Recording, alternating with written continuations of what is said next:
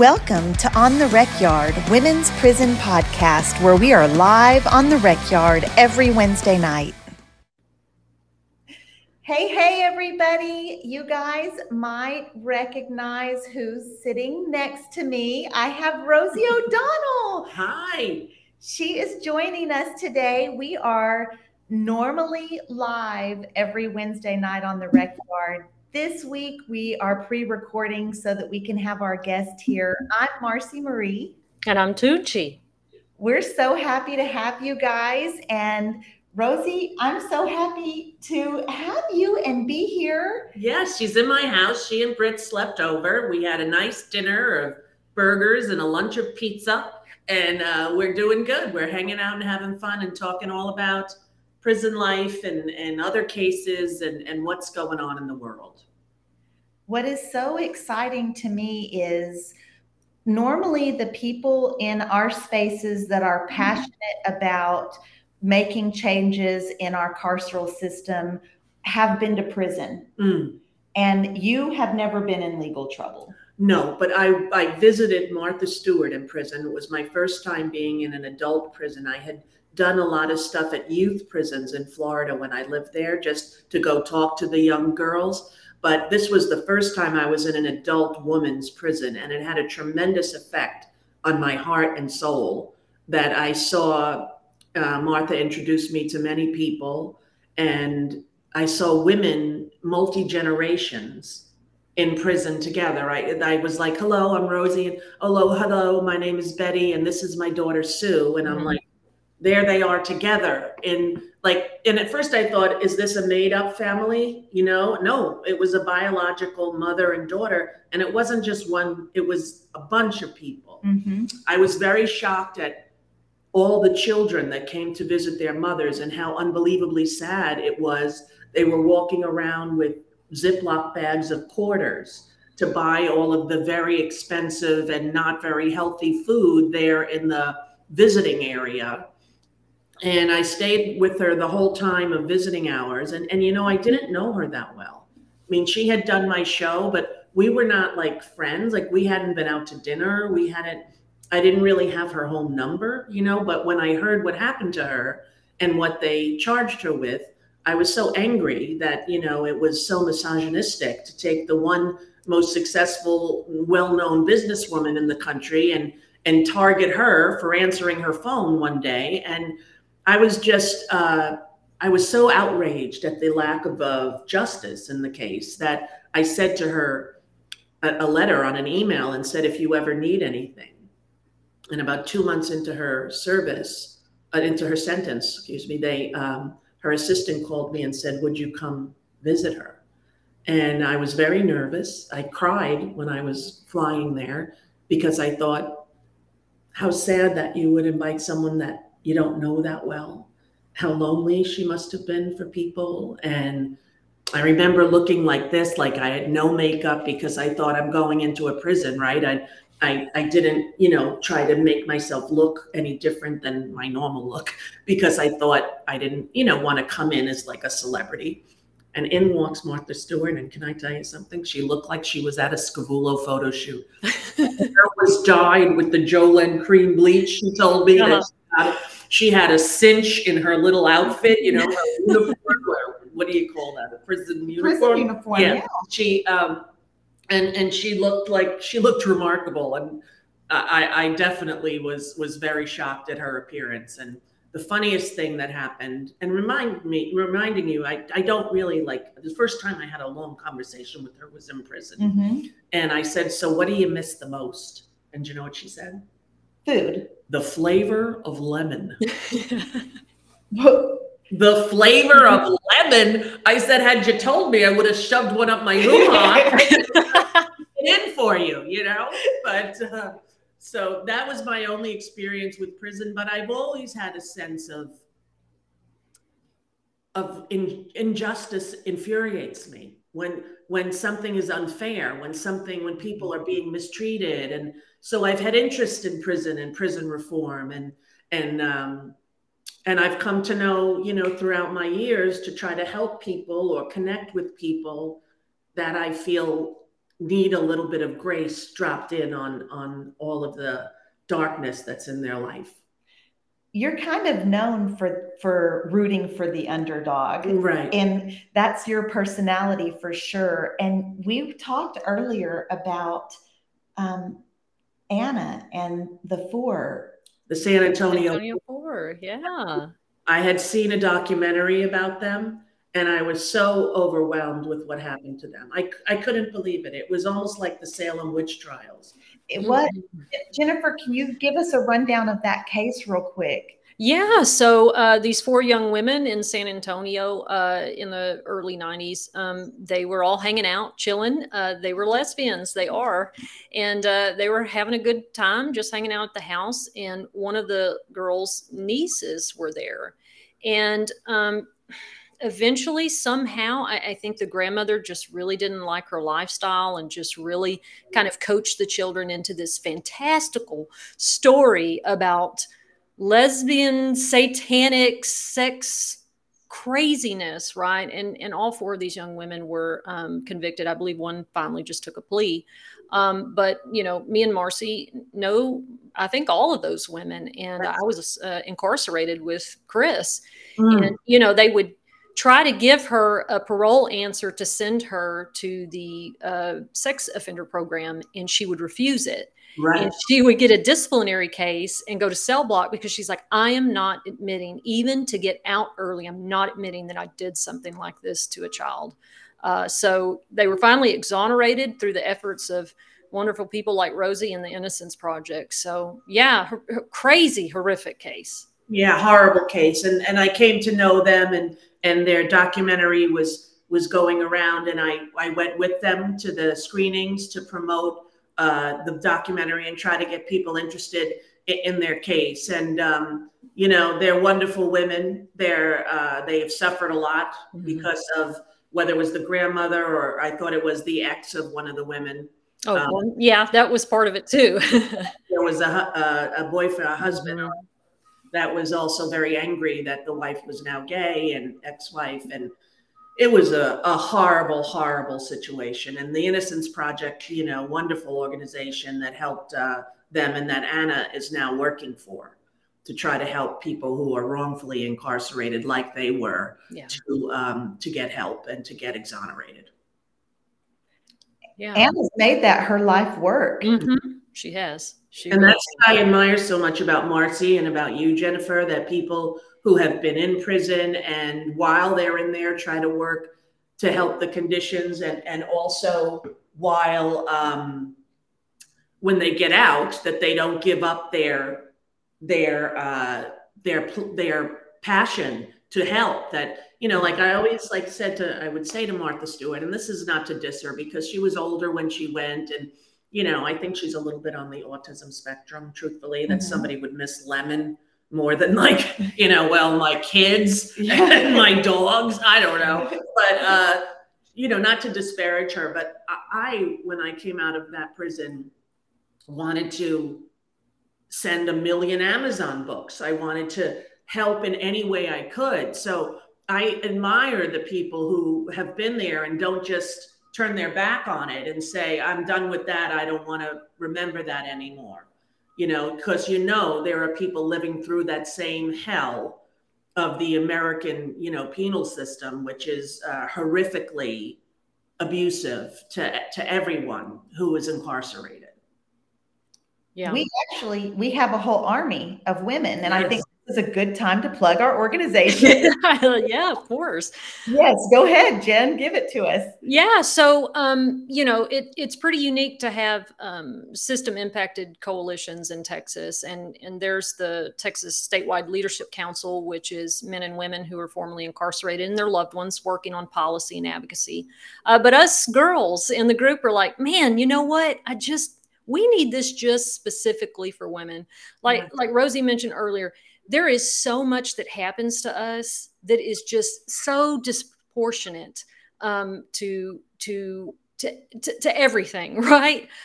They treat us and hold us to standards that they don't men, and that's a unique incarceration experience, a unique criminal legal system experience. So we got together and created Linus, Justice Impacted Women's Alliance, and we decided what better symbol of sisterhood than a female line. They stick together even when he wanders away, right? So yeah, and we've come together over the past year, and it was Melissa Lucio's case, stopping her execution, somebody that we know and love.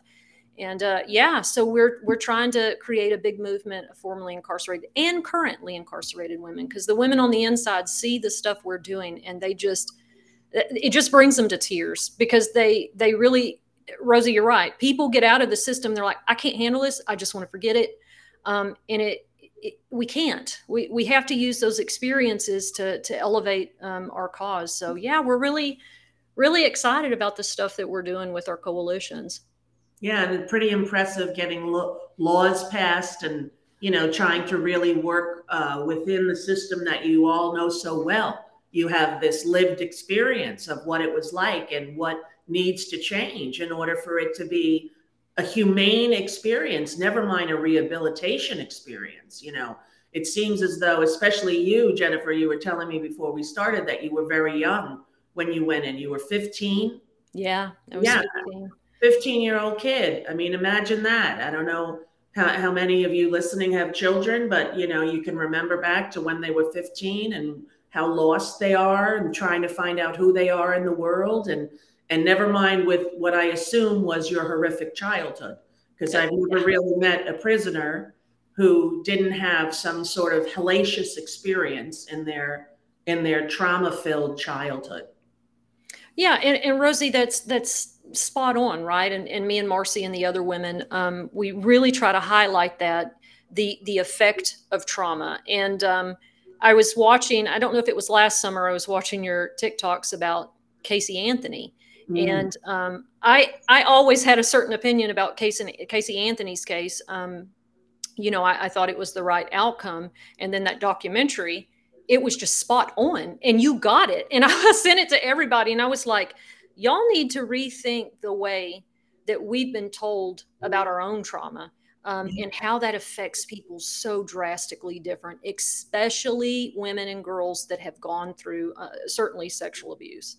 Yes, or boys in the Menendez case. That new documentary has just come out about the member of Menudo, Roy Rojas, who was raped by Jose Menendez and was bleeding from his rectum when he went to take a shower at Jose Menendez's house when he was a 13-year-old boy.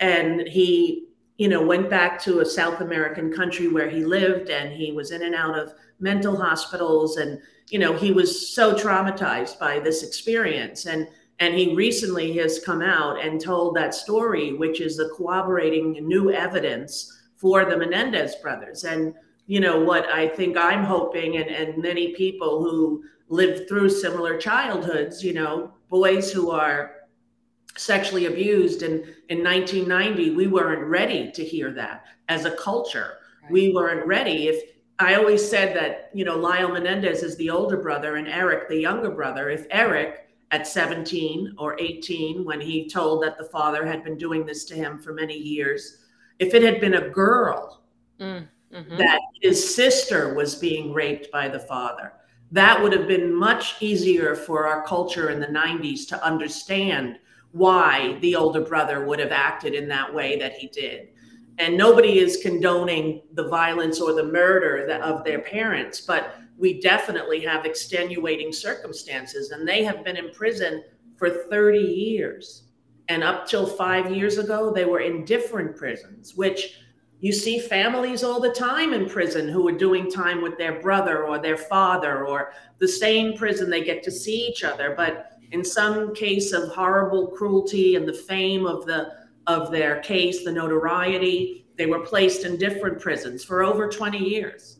And it's only been recently that in the last 5 years that they've gotten to be together in the same prison. And I am all for a resentencing for them. I'm all for a commutation from Gavin Newsom or the DA just saying, we made a mistake.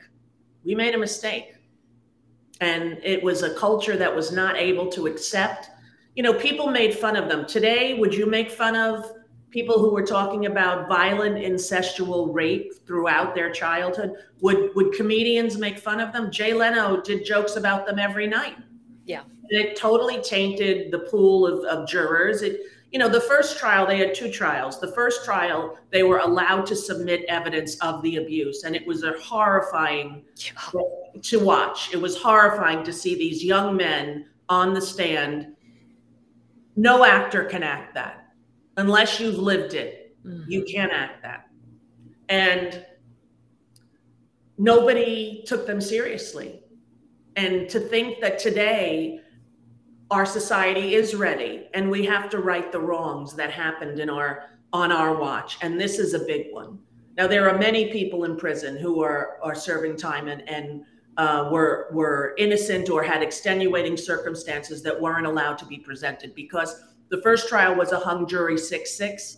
Yep. And the second trial, which happened after Rodney King and after O.J. Simpson was acquitted, the DA decided that they needed to get these guys and have a win. So they excluded all evidence of sexual abuse. And guess what? They were found guilty of first-degree premeditated murder. It was life without the possibility of parole. They have been in there 30 years. If they had been convicted of manslaughter, they would have been out 3 times already. Mm-hmm. Yeah. I remember when that conviction came through, because their trial was so hugely publicized. I mean, it was just, they were kind of made out in the media to be monsters. Yes. And when that conviction came through, my mom was in tears. And I was young enough that I wasn't following everything, I was 13, 14, but I just remember seeing my parents' reaction. And I remember my reaction vividly too, because the first trial was publicized, the second trial was not. Right. The first trial had all the evidence, the second trial omitted all the evidence. So I remember when it happened thinking, this was wrong. This was wrong what happened. And I had a childhood that wasn't easy, and I knew that they were telling the truth. And now with this Roy Rojas, who has admitted what happened to him, and some people were saying, oh, why didn't he do it sooner? You come to terms with the horrific child abuse that you survived when your psyche is ready to handle it. Yes. Right? Because there's times that, you grow up, you're in this, you put it away. It comes up in dreams. It comes up in fragments. It comes up in your mind, and it alters everything about you. And I just think that these boys were done to so unfairly, and as a country, we need to rectify it. Absolutely. And it was during that early 90s of, Rosie, when, and I've shared this with Marcy and our audience before, is, when I did what I did when I was 15, I had a state psychiatrist tell me that, well, the reason you did this because you didn't have a soul. You don't have a conscience. Some children don't have any. And it was this idea that we were super predators, which that theory is completely debunked. And it's like, well, we need to rectify the wrongs that we did to those children and their community and their family, yeah. and I do remember. Do you mind if I ask you what your charge was? Yeah, well, it was someone died. And it was in a moment of extreme crisis in mental health, and and untreated. For a child. Yes, I was a child, and this is deep East Texas with a stigma around mental health anyway. It was treated as a spiritual problem, and only compounded this belief that I don't have anything in there, right? And it's taken me 30 years of therapy.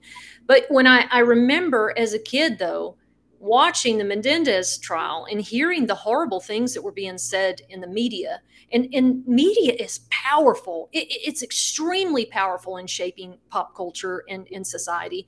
And to present these boys, as soulless and evil and greedy, and they went out and spent all this money. Yeah, because they're free. There's a part of that they're relieved. And as a kid that was hiding her sexual abuse, I knew from those reactions, just like when I saw the Casey Anthony documentary. I see it. Rosie saw it. Marcy see it. When you experience these things, you can't fake that. I know what that feels In like. your DNA. And, I mean, I have told Marcy this, but when I was 34, Lyle wrote me a letter. Wow. And he talked to me in the letter about he thought that I would understand. He had a feeling. He had that same knowing about me that I wasn't even ready to talk about publicly, right? I was still in the stages of therapy and trying to figure out, and, a lot of siblings and not all of them wanted to talk about it, and it's a shared past. And when one person's famous, then it gets spilled on the other siblings. And so it was a very difficult thing to navigate for me. But I was sure that they grew up in an environment where they felt there was no other choice. Yeah. No other choice. And 5 days before they were killed, the mother admitted that she knew what was happening to Eric for all those years. And 2 days before that happened, the mother and Lyle were in Princeton getting his apartment ready because he was about to start college there. The mother and he together. 2 days after that, she admitted that she knew all along what had happened to Lyle up until he was 8 and what happened to Eric up until he was 18. And can you imagine? I mean, I get, because I know, right? The rage inside of that betrayal.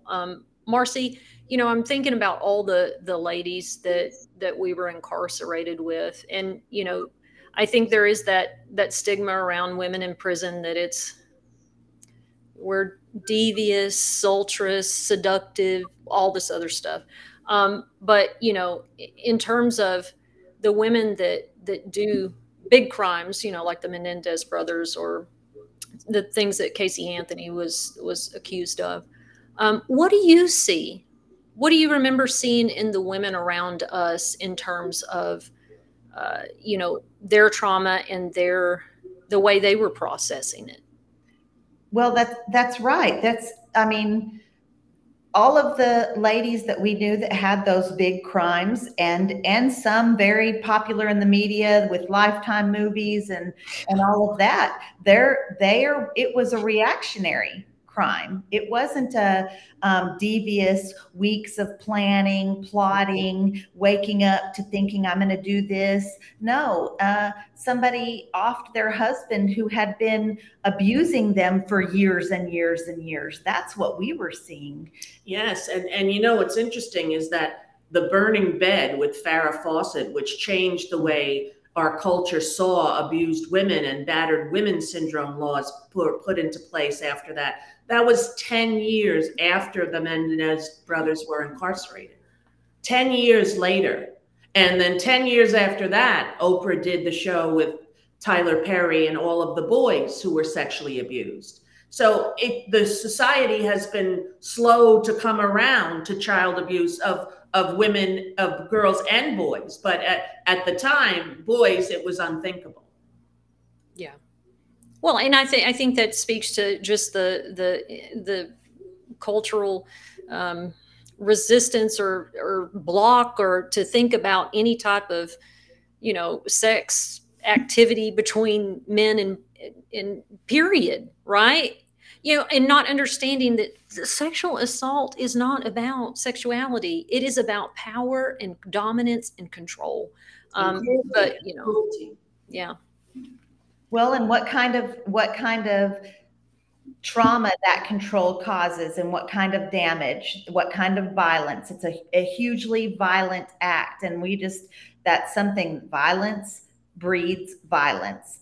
But when you have violent acts against you, then if they're not then processed and healed and worked through, it comes out as violence. That's what happened with the Mendez brothers. It exploded out of those young men, and not condoning the act, but understanding why it happened. Right. And the first woman who came to evaluate the crime scene said to the lawyers for them, it was pure rage. And the lawyers were afraid to say that because they thought that people would label them as monsters. But no, it was pure rage from the decades of incestual torture that they had suffered at the hands of this very powerful father. And, it's a tragedy. And if you watch that new documentary, which is on Peacock, I believe, The Boys Betrayed, the Menendez brothers in Menudo. It's pretty riveting. And when I saw that documentary, then I made the TikTok about how they should be freed, Well, Eric and Lyle received life with no parole. Right. So it's some life sentences mean 30 years and that's a life sentence, or 30 years and then you're eligible for parole. My friend Laura has a life sentence, made parole at 30 years, and she's home.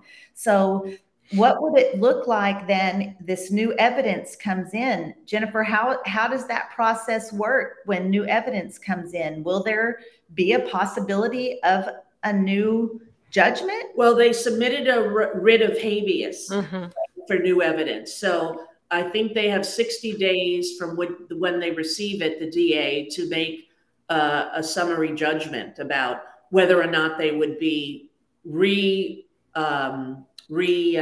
sentenced, so that they would be resentenced for manslaughter, which has a 10-year sentence, right? And they've already done 30 years.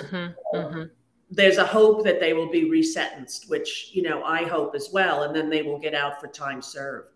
Yeah, and I always, just because I've watched so many cases, and it just seems like the legal system often really it's about the pressure from the public, and it's media exposure, right? Like the San Antonio Four, other crimes of the past that were, absolute injustices. It takes the community. There was a case out of Austin. I know his name is Kelly, and I think that might be his last name, but he was tried and convicted as a super predator with this. And this was just a few years ago, and he was just a kid in high school playing football, and he was accused of this horrific crime. And that was just going to be the end for him. And it took community, just constant media pressure, taking that narrative back, like just owning the narrative and stop letting the state take it. And legally they can find a way, right? They'll find a way if the pressure is on them enough. And I saw that with Melissa Lucio as we were able to get her execution halted. It takes an outcry.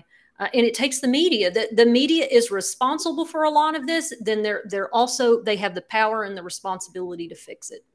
I agree, and that's why I want to use my voice to help them and all incarcerated people to have humanity and decency in their rehabilitation and in their punishment. Nobody's saying that people who commit crimes shouldn't be punished. No one is saying or advocating for that. But there has to be a level of humanity that is the right of every person living. Yeah. Well, and we certainly, you finding Marcy and elevating her story is, Rosie, elevating the story of all the women in Texas, because it has felt like for years. And Marcy I remember she sent me an article that you were talking about your projects, and she said, "Oh my God, Rosie mentioned the heat." And it wasn't that Marcy was like, "Oh my God, Rosie mentioned me." No, her first thing was Rosie mentioned the heat, and so we certainly appreciate you elevating. When I hear the stories, when I come to know Marcy, and I know other people who are incarcerated as well, and would hear the stories of people having heat-induced seizures and putting toilet water on the floor just to get some relief to lay down in. How is it possible in America that this is going on? How is it possible? And I think that prison reform is really necessary in the United States, and the prison industrial system has to be dismantled. It has to be. It's racist innately, and it's so heavily weighted towards cruelty. Yeah. as opposed to retribution or rehabilitation. Well, and the communities have to be made aware, because I think that people kind of keep a blind eye to situations like this. It's out of sight, out of mind, and it doesn't feel good to know that these kind of things happen in our Right. country. But the fact of the matter is they do. And in the same way that communities are, anytime there's a big crime, like with the Mendez brothers, the communities have a responsibility, right? They had a responsibility, frankly, prior to that crime being committed, to protect those boys, and the mother certainly, but the communities as a whole, and the communities now have a responsibility to make things right, within our prison system, and to make things right with the victims of our I just system. worry that their case was so public and they're so, you say the Menendez brothers, everybody has an opinion. Yeah. But I try to talk to people about the case and say, well, are you aware that this happened? Are you aware this Menudo man? Are you aware? And people are like, no, I just thought they spent a lot of money to their parent. I was like, okay, well, if you don't understand somebody who was finally let out of the house on fire, wanting to go swim in a pool. Well, they swam in a pool, they went to play tennis. What are you, Mm-hmm. I don't even understand the argument, I don't understand the argument. And it just, it really breaks my heart. I guess that's the bottom line. Well, they spent a lot of money because there was a lot of money and they were used to spending a lot of money. Correct. That's how they grew up. It's not like all of a sudden they went out and did different things, that like played tennis and swimming. Well, this is how they grew up. Exactly. And so they were just doing what they normally do. Without that monster lurking. And, and you have to call the mother a monster too. And that she, admitted that she was aware and chose to ignore what was happening to her two children. There's this idea that after someone commits a crime, and especially if it's some kind of traumatic, violent event, that person then needs to just curl up in a ball somewhere in a corner and hide and cry for the rest of their life. Oh, Marcy. So we just had this happen at the end of our podcast last week, or this week rather, that somebody was kind of alluding just to what Marcy said. Here we are answering questions, educating folks, being vulnerable, being honest. And then someone just pops in with, it seems like y'all are taking this real light, especially me, because you physically harmed someone. And in the deal, and she said, well, and how could you have paid for this? Well, I did the sentence that the judge gave me, number one, right? I completed that. But, it is this idea that those of us that have caused harm, right, that we're forever, we never get to have any sense of relief or happiness or joy. It's like we're shamed and guilted for being well and moving on. And it is so frustrating, Rosie. Oh my God, it's so frustrating to go through all this, and then people are like, well, how dare you? How dare I be happy or have a job, or not, like Marcy said, curl up in a ball and just me culpa myself to death? I mean, a lot of that shame was what drove me, a lot of us, to do the things that we did. So it's just an unmerciful attitude. I hope when you think of it, Jennifer, or when you talk on your crime, that you can always say it was unbelievable, whatever drove you to do this as a child. Yeah.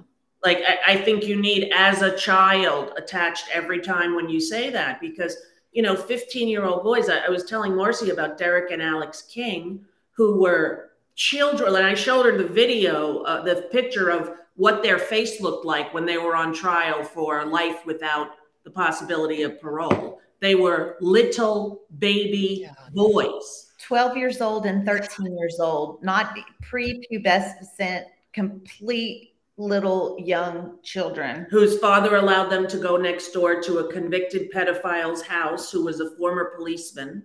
And he gave them drugs and liquor. and told them if they wanted to hang out here while he was sexually abusing them, that all they had to do was kill their dad, who had a drinking problem. And Alex and Derek killed their dad with a baseball bat when they were 12 and 13. Yeah. And they were going to try them without the possibility of parole. It was a horrible situation. Horrible, just horrible. Yeah.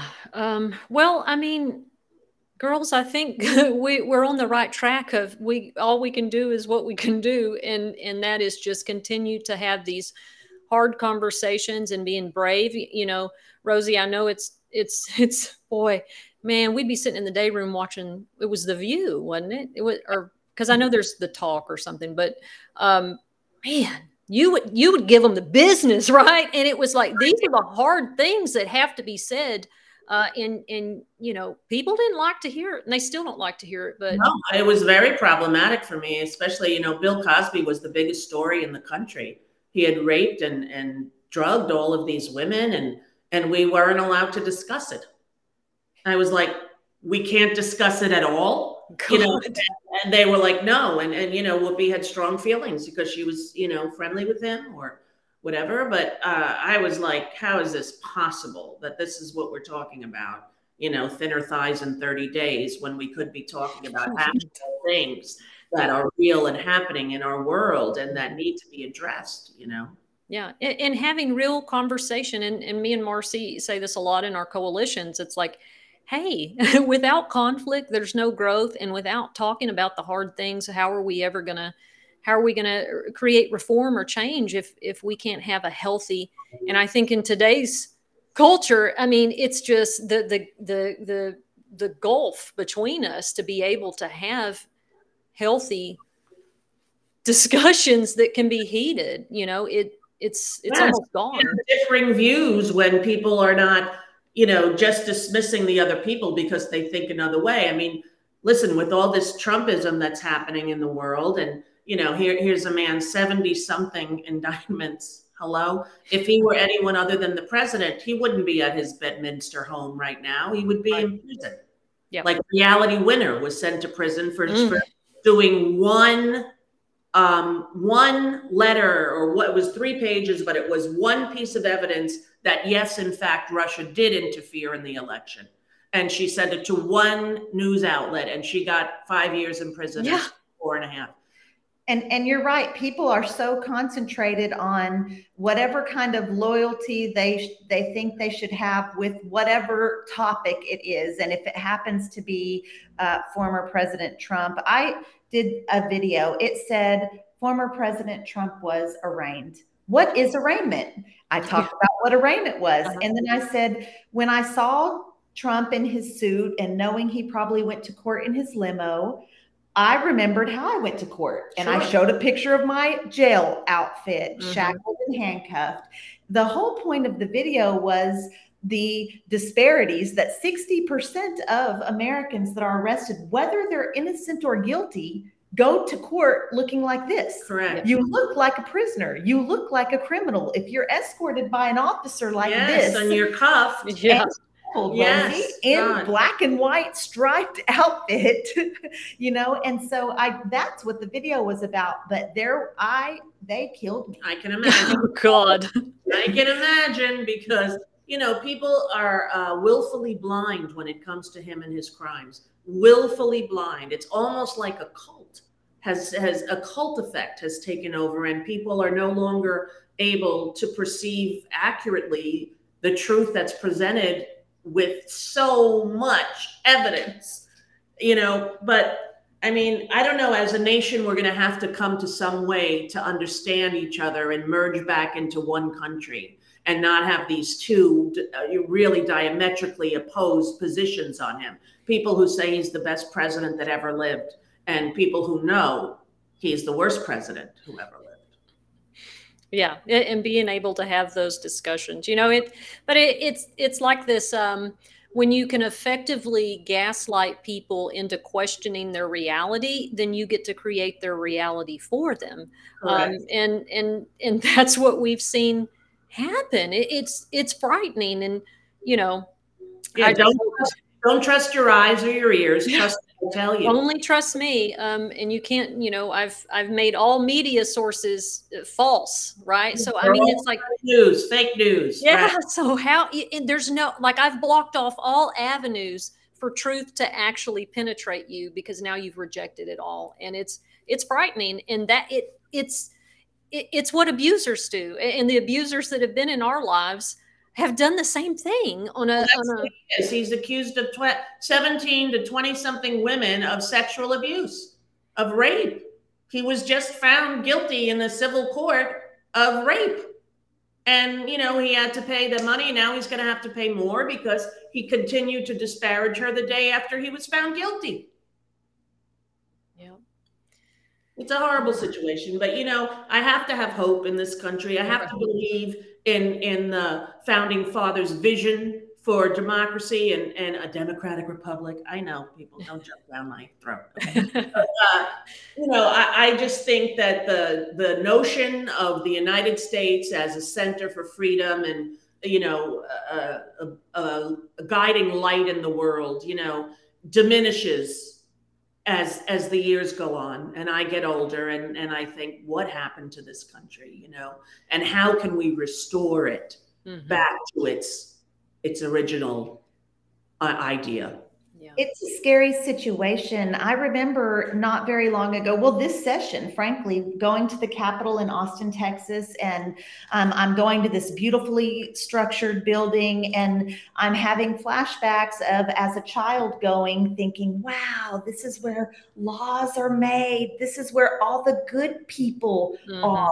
And this is my true heart as a 9-year-old kid. Yes. And then I'm going in as an adult who has been victimized by the state and the criminal justice system, and then my eyes have been opened to so many other victims far worse than me. Yes. And realizing this is a scary building. Yeah. With scary people. You told me that when you were little and you would drive by the prison, your mama would say, oh, that's for where the bad people go. Yes, we were in Florence, Colorado, and we drove by this massive, it was a supermax prison, and it's where the big federal crimes are.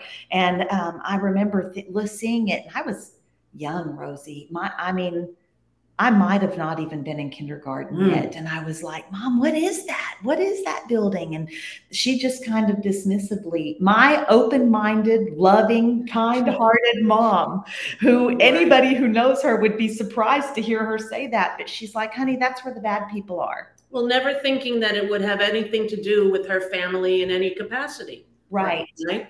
And so when I walk into prison, in my mind, that's where the bad people are. Yes. And in my mind, when I first see these women in there, I think, like many staff members kind of have that presumption, this is where all the mothers that hated their kids and, and this is kind of the image. And then it just didn't take but weeks for stories to start coming in, and heartbreaking. Yes. Every one of them, every story that you hear, of an inmate, like there's sometimes where they put, like I saw recently on TV, a woman who was, considered the most dangerous criminal. And she was like really dissing the reporter and saying, I'd like to stab you. Like, it was like a show of, oh, this is who we need to be afraid of. Well, that was one severely mentally ill woman. Yeah.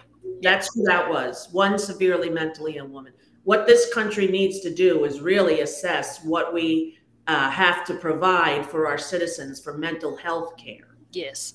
We are like last in the world for how well we deal with mental health. We don't deal with it at all. No, we wait for them to commit a crime and put them in a cage. Yes. That's our mental health care system in this country. And it's something that is definitely a mission for Texas Statewide Leadership Council and Lioness and many other organizations, is to put our resources into our communities before it gets to a criminal level. Give people the resources, the medical treatment that they need for substance abuse disorder, for mental health illnesses, for reamp our foster care system in this country. Which is a nightmare. Yes, these foster kids go through this nightmare and through this trauma, and then end up in prison. Do you know how many foster kids we were incarcerated with? It's Yes. appalling. Well, they say that when you age out of the foster system, 1/3 go to prison, 1/3 become homeless. That's the facts of what happens. You know, you're 18 and you age out of foster care and they give you $200 and tell you good luck. How is that? Just like what they do to prisoners when you get out of prison. Yep. Here's the clothes that you wore 20 years ago and try to put them on, see how that works. And then here's your money. Now get out the side door, right? Yeah. It's ridiculous. There's no kind of transitional help for people coming out of incarceration into the free world. And it just has to be completely revamped. The foster care system should be blown up and revamped. Right. Because there is nothing good about it. I was a foster parent myself. It was a very difficult thing to do, and a very difficult thing because there really was no help. You know, we were given 2 kids and they had been in and out of many homes, and they were 3 and 5. 3 and 5. And when I met them, I was visiting a place for kids in protective custody, and I said, I had just gotten my foster license. And I said, where are those 2 kids going? And the guy who ran this wonderful facility said, they're going to a mental hospital. I said, they're 3 and 5. God. Yeah, but they had been found, you know, eating garbage, and the mother was schizophrenic, and they were going to put these kids in a mental hospital. So I took them home because I had a foster care license. You know, I want to warn everyone, if you're married to someone, don't just show up with 2 foster kids. Yes, it was not a good moment in my life, nor did it, you know, really, it kind of precipitated the end because, you know, you shouldn't do that, obviously. But I just felt like I couldn't not do it, you know. Some partners driving down the road see a stray dog and come home with a stray dog, and Right. you that causes some stirring. And you brought 2 little children who didn't speak English. Oh goodness! They spoke Spanish only, and I spoke a little bit of Spanish. So, you know, I was able to, but they would hide food in their clothes, and they were so neglected. It was so, you know. And there's a happy ending, you know, so that's good, but there rarely is a happy ending, and it's so problematic and so completely heartbreaking. I did a movie about it called America, which you can see, I think, on the Hallmark Channel, and we just, you know, tried to expose the foster care system for what it is through one fictional story about a boy and one social worker who, you know, tries to hold back the tidal wave of children. I mean, we can blame these social workers, but they have 150 cases. Right.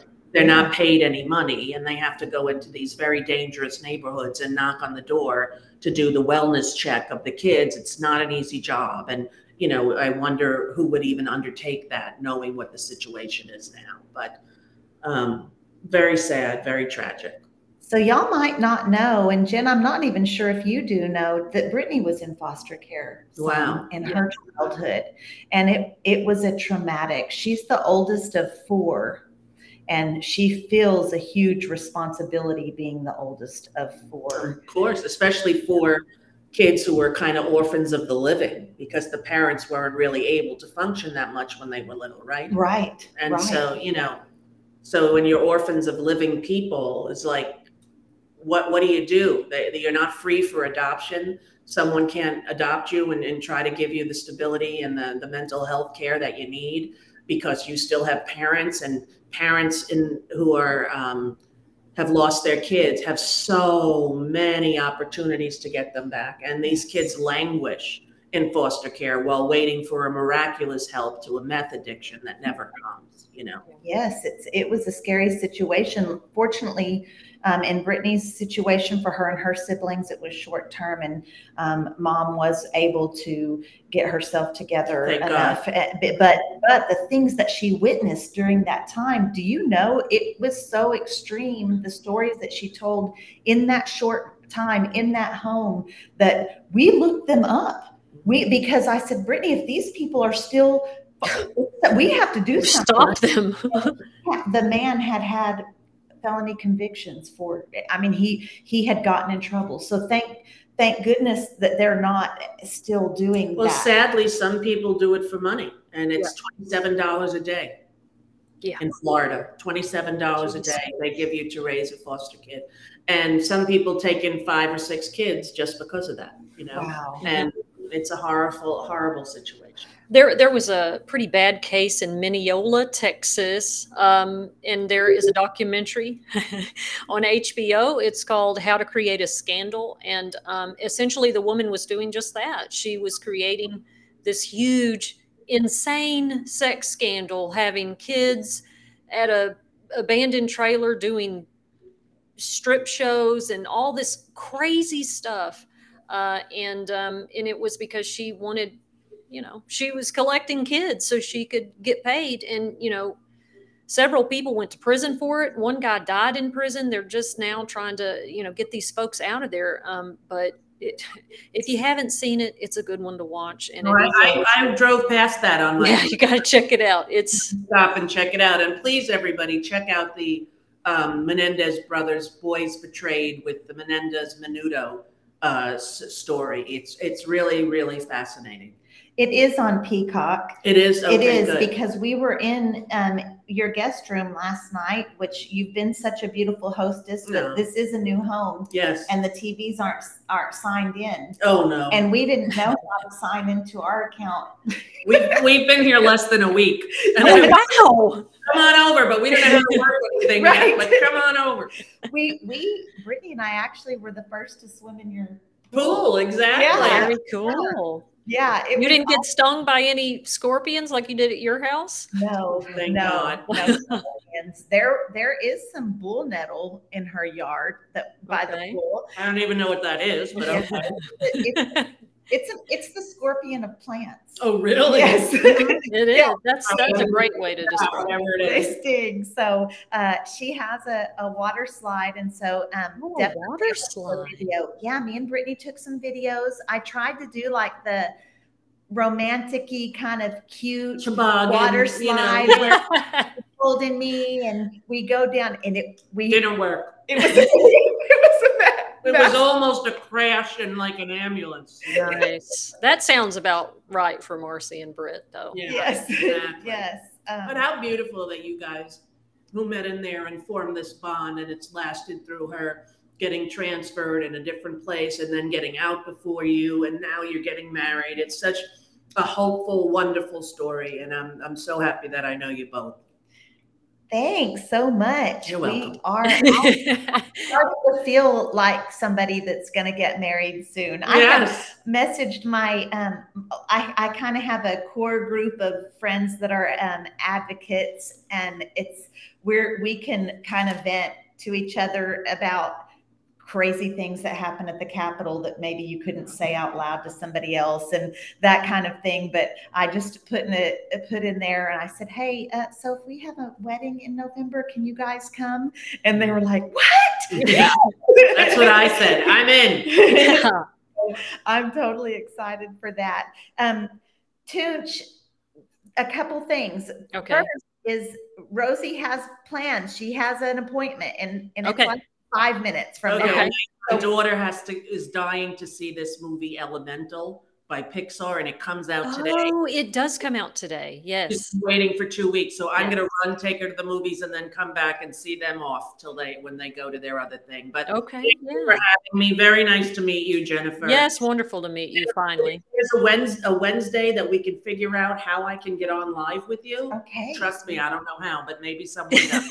Okay. Sign into your Zoom and have a box and then answer questions. We'll have Dakota teach you. You believe me, she could. Yeah. But thank you very much for having me, and continue all the wonderful work that you're doing, both of you. I'm proud to know you. Thank you, Rosie, and thank you for all your excellent work, and all the wonderful movies and comedy you've provided over the years has really gotten me through a lot. So thank you. Well, thank you very much. All of it. Well, Brittany's like the stand-up comedian. She's a fan of that. I'm like the League of Your Own. You can go. I'm going.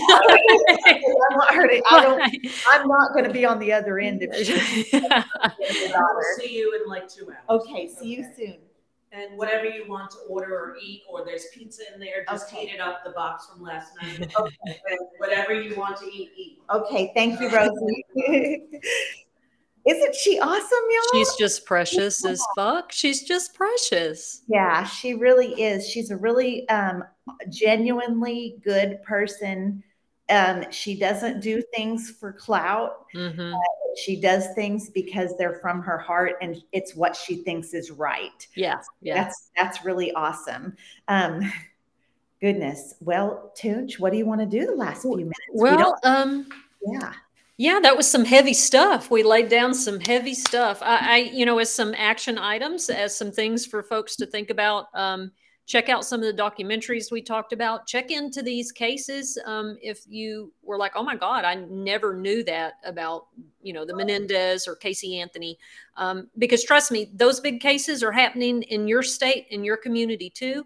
And solution oriented. We know this stuff is going on. So what are some solutions? Get involved with groups, with coalitions. Make sure you vote. Make sure you vote informed, and continue to support other people doing the work. I think that's sometimes, and Rosie's right. There's a lot of people that get out or are uncomfortable or for whatever reason, right? But what they still want to support. And it can just be behind the scenes, supporting other people who are kind of standing up in the limelight. Today at the conference, a lady said, I appreciate you. That must have been terrifying to tell your personal story. Public speaking, like people are scared of that anyway. So that some people just want to support from behind the scenes. So Wait, Tunch, tell them what you did today. We just in a minute and a half. Yeah. So today I went to Williamson County. It's a pretty conservative county outside of Austin. And they're doing phenomenal work with juvenile justice stuff, trauma-informed care. And I opened up their conference by telling them my personal journey as a kid in the system and an adult. I see Brittany. I saw her poke around. I saw that. Checking on me. We have 2 minutes. You can come Brittany. in. What's up, man? Right now, we are recording. You are on the show. You're on the show, Brittany. You're on the rec yard. So, yeah. So they're doing major work in the youth judicial system, and absolutely. You were able to share your experiences, which are not comfortable for you to discuss. No. I've only in the past year been even a little bit more comfortable being open about the actual moment of crisis when I was a kid. So it was intense, and it's always intense telling your story. But I just, my higher power, I believe that that's why we have adversities and live through them, so that we can be vulnerable and open about them to change things. So hopefully some things I said connected with the trauma-informed training they got. And this was juvenile DAs, attorneys, and judges. And it just, that's how we create change is, telling our stories. Tunch, I didn't even give you any hell today. You didn't. We've got 1 minute, 2 minutes left. I'm just so proud of you. Like you completely stepped out of what you felt uncomfortable. You went into a situation that you knew you were going to feel uncomfortable, and you did it with the sole purpose of helping the people behind you. Yeah. And it's really satisfying to hear, these DAs come up to me and professionals come up to me and says, hey, I really appreciate it. It's got me thinking about, our kids that come before us. And it's like, well, thank God.